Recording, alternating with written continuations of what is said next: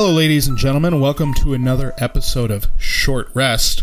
I am Fletch, the Dungeon Master, and today I'm joined by Chris Tulloch, otherwise known as Gilbert Gilly. Good night. Chris, thanks for being here. Thanks for having me, Fletch. I wanted to talk to you, especially because you have possibly the longest involvement with Dungeons & Dragons, and I would also say the deepest involvement with Dungeons & Dragons out of anyone on the podcast. Yeah, I guess that's probably true. I've been playing D&D for a very long time. So I started playing D&D in December of 1983. I was 10 years old. And the reason why I started playing Dungeons & Dragons was I was really big into fantasy. I was in fourth grade, and I really loved fantasy. I was always into like dragons and knights and all kinds of cool fantasy things when I was a little kid. As I got a little bit older, I discovered J.R.R. Tolkien's The Hobbit and read it like 3 times that year from cover to cover. I love the book so much. And my folks knew that I was interested in fantasy, but they really didn't have much of a sense of like what there was out there. But they had heard of this game called Dungeons and Dragons. And I had probably maybe mentioned it to my mom and dad a couple of times. I had seen a lot of like advertisements for action figures and board games and the role-playing game in like comic books and such. And so I was really interested in trying it out. I also started watching the Dungeons & Dragons cartoon. Oh, yeah. Which was really, really sweet. I love that cartoon so much. Venger is one of my favorite bad guys of all time. He's totally cool. He's just the best. So, so they knew that that I liked Dungeons & Dragons stuff, but I didn't really have any of it, right? I didn't have like action figures or anything like that. But my folks at Christmas time decided to get me a Christmas present, and they bought me the classic red box set, the Frank Metzer edited version of the red box, and that became my introduction to the world of D&D. And I remember really vividly too. So I got the red box, on Christmas morning, and I was super excited. And opened it up and started looking through all the components in the box. And there's a really great, still, in my opinion, one of the best introductions to a D&D game ever. There's a really great short Choose Your Own Adventure, which was like all the rage at the time. Everybody read Choose Your Own Adventure books. And that taught you all the rules of the game. And you played as a fighter and you went through this dungeon, right, on your first quest, really. And I remember reading it that night, Christmas night, right? And I was sitting in my bed reading, and it was late, and I was getting tired. And I remember getting to a section where you kind of run into some ghouls, and it just freaked me out, right? It totally freaked me out. And like it was at that moment that I'm like, okay, I'm super like into this, and this is awesome, and I love it, and I totally want to, share this with my friends. Well, I didn't really know a lot of friends that played Dungeons and Dragons. So over the Christmas break, what I did is I read up on the rules, and then my brother Nick and my 2 cousins, Jason and Steve, and I basically formed our very first group because we were hanging out all week really, for the holiday break. And we started running our first game, and I started DMing at 10 years old, with having no other playing experience with the game. And of course, we got everything wrong and kind of tried to figure it all out. And, it was really crazy and kind of awful, but also awesome. So that's sort of, where things started with me and D&D. Yeah. Yeah. And then after that, I was in love with it. Brad and I talked about that a little bit. The getting into D&D and the in those first few editions, some of our listeners might not realize that Dungeons and Dragons has gone through multiple editions over the years, with different rules variations and settings and all that kind of stuff. But some of those early editions were a little bit difficult, a little thick to get into, especially for younger kids. So sort of making your own rules and trying to figure everything out was almost a rite of passage back then. Yeah, I would say that the Frank Metzer edited version of the Red Box, the one with the classic Larry Elmore cover on it, with the fighter battling the Red Dragon, is probably one of the most approachable ones for younger audiences, but it still was, tough, right? But I was reading basic D&D, right? At that time, the game had split into AD&D and D&D. And so D&D was designed for a little bit younger audience and a little bit simpler rules. So there was still a lot of sort of arcane mystery behind the game, but it wasn't like I was picking up like a first edition AD&D Dungeon Master's Guide as my first supplement. So it was a little easier on me to kind of get to it. But I, quickly, after we had started playing D&D for a little bit, right, I quickly wanted more of the products, and I got into more of the basic D&D products and picked up a bunch more stuff. And eventually, I never really got into AD&D during its height. I picked up a couple of the source books, but I was always a little intimidated by it because I did feel like it was a little advanced, right? It said advanced on the cover, and I was like, well, I don't know if I'm advanced yet, right? I kind of like this game. Yeah. So yeah, I didn't play AD&D at all until like right before second edition came out. And then I made a decision because I was 16 and I was, starting to work and I was in high school. I made a decision that, hey, this is going to be my edition of AD&D. And so when second edition came out, I went all in the game, and I picked up everything for second edition for years and years. And it was right around that same time that I started discovering conventions. I went to my first Gen Con in 1987. And then by the time second edition had come out in 89, I was already running games at conventions, DMing tables of players with adventures that I created myself. Excellent. Now, in Adventure They Wrote, you play Gilly, who is a Lightfoot halfling monk.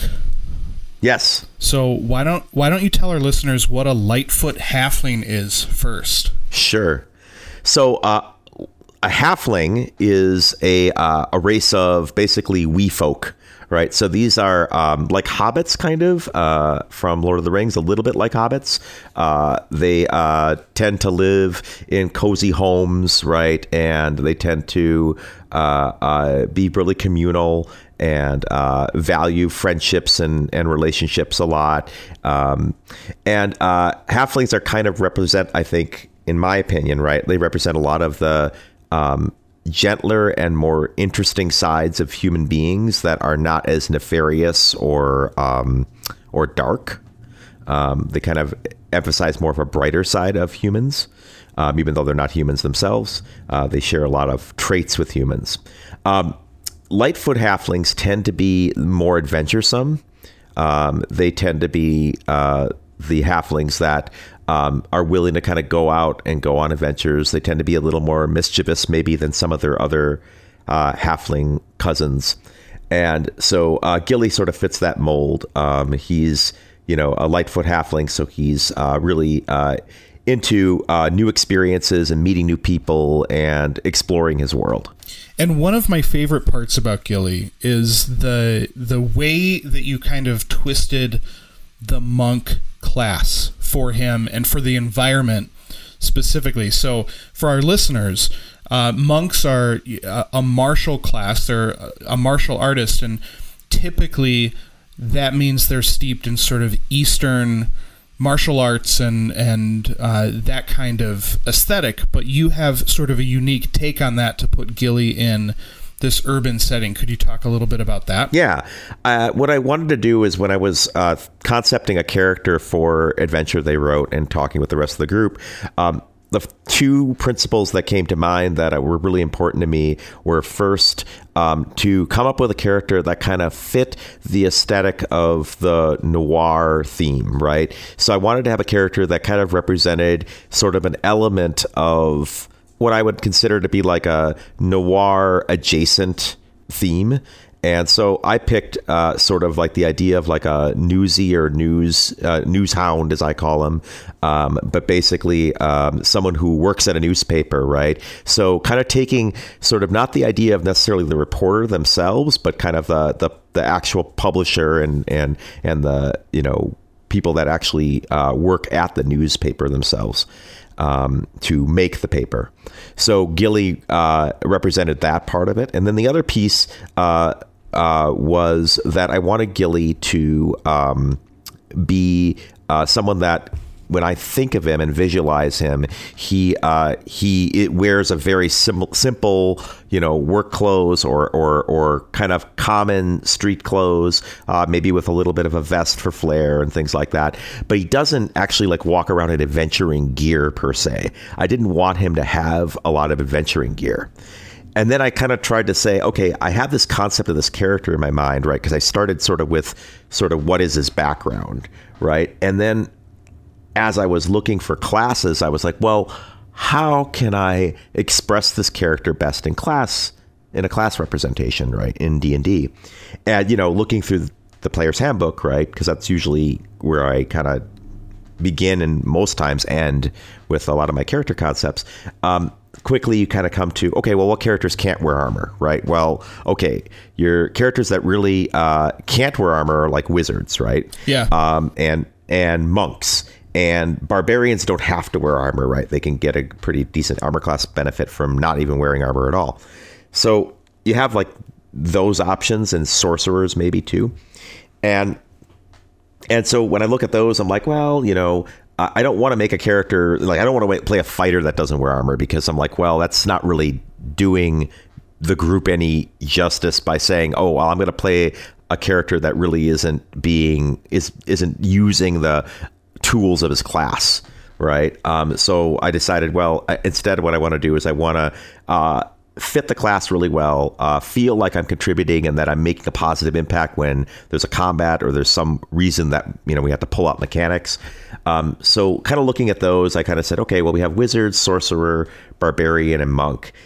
And as I was thinking about Gilly, I started to kind of like look at the monk and say, you know, the monk would be really cool with this character, because I could translate the whole idea of martial arts into sort of boxing, which is obviously much more kind of steeped in, at least in, you know, in my mind, right, in sort of more of a Western technique, and particularly associated with things like, you know, black and white films for me, right, or you know, just like classic cinema, right, in a lot of ways. So I said, well, you know, if I take the monk and kind of just reskin it as like a pugilist or a boxer, right, then I think that actually gets me there, right? And so then I was like, well, how do I kind of get that in and kind of marry that to the character? And what it winds up being is that in Gilly's backstory, right, he was picked on when he was younger. He grew up in a hard neighborhood. His uncle actually made his fortune by founding the Waterdeep Underpress, the paper he works for. But he and his family didn't always have that luxury. And when he was younger, when he was a teenage halfling, he got in a really bad fight. He got beat up by some bullies. And after that happened, his father suggested that he maybe want to learn self-defense. So what he did is he referred him to Tiny's gym. And Tiny is a half-orc in the city that and she runs this boxing gym. She's a half-orc that runs this boxing gym.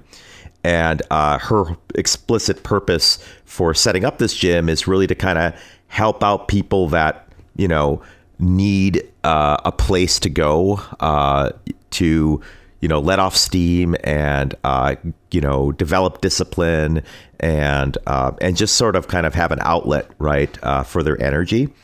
So Gilly, you know, learned how to box through Tiny's gym, and then Tiny started training training Gilly, in boxing. So Gilly has become an amateur boxer and kind of does boxing bouts on his off hours when he's not working at the paper and when he's not adventuring or working at the agency now.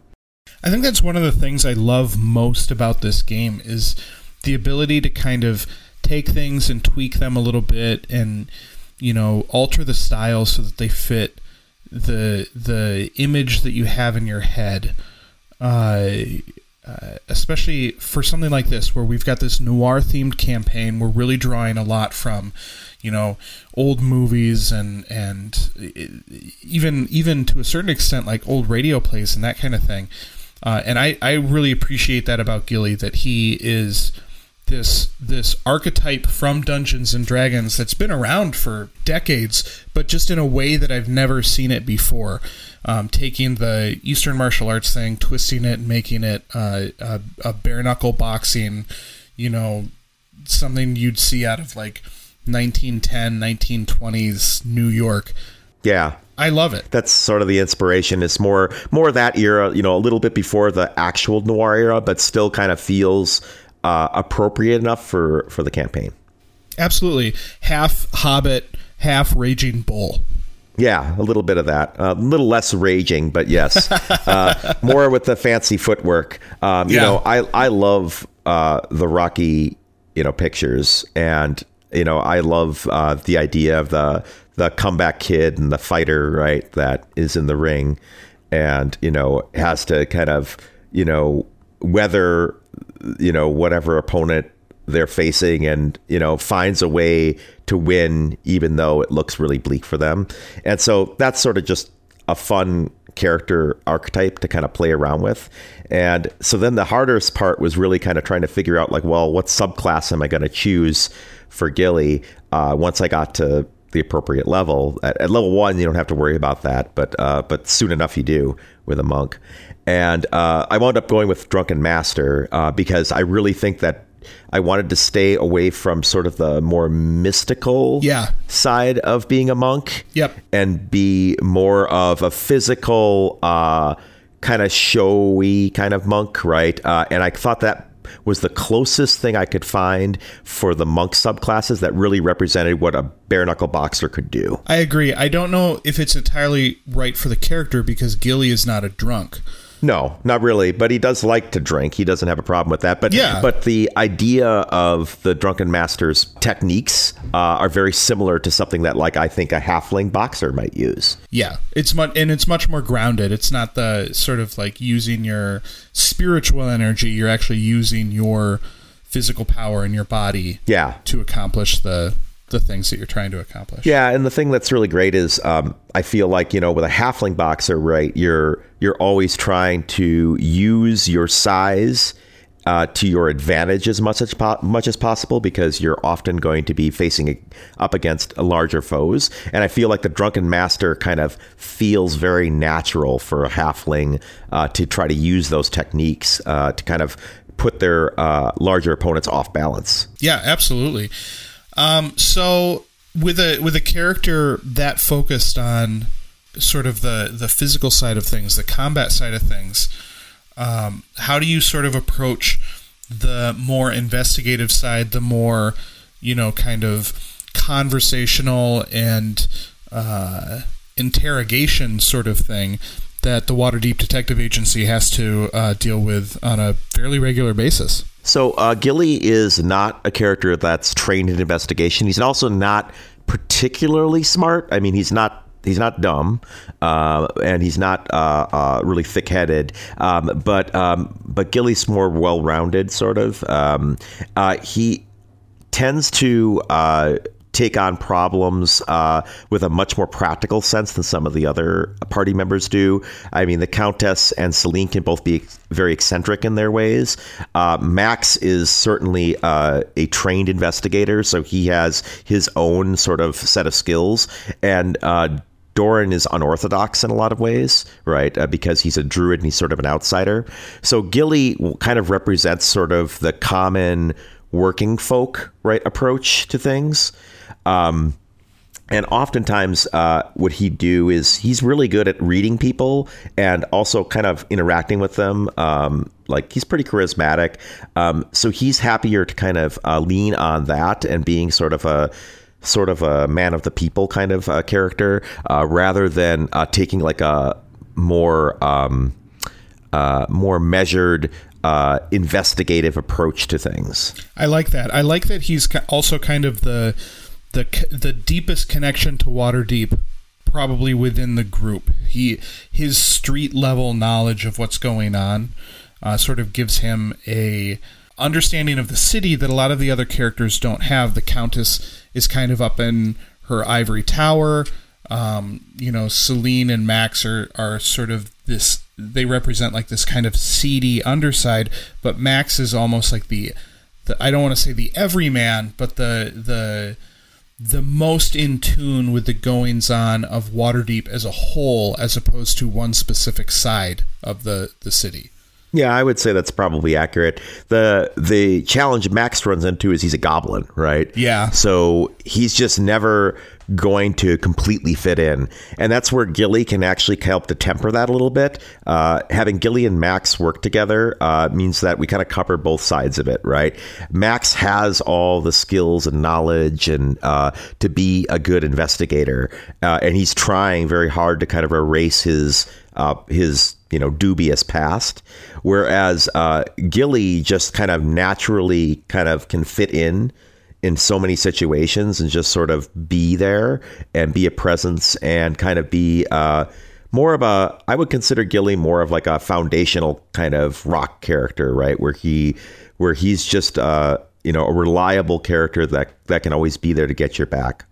Oftentimes I find myself, doing like lookout duty with Gilly, right? Or other things like that nature to kind of, answering the door at the office a lot, because I kind of feel like that's sort of one of Gilly's roles in the group is just to kind of be like more of a protector type, because really when it comes down to actual physical combat, right?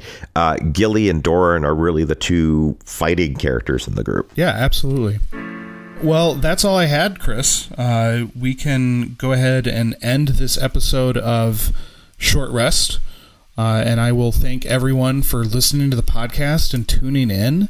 Yeah, thanks a lot, folks. It's, getting the response from people is really great. So, follow us on Twitter, Instagram, Facebook, and, keep listening. I want to thank Tabletop Audio for the great sounds. I know Jason is producing the podcast, and the level of immersion that those sound effects offer is really fantastic. So we want to thank those guys too, and encourage you to keep tuning in for more dicey noir action. Yeah, thanks a lot, folks. It's been great. Hope that you stay along for more adventures. I think we have a lot of really fun stuff coming up.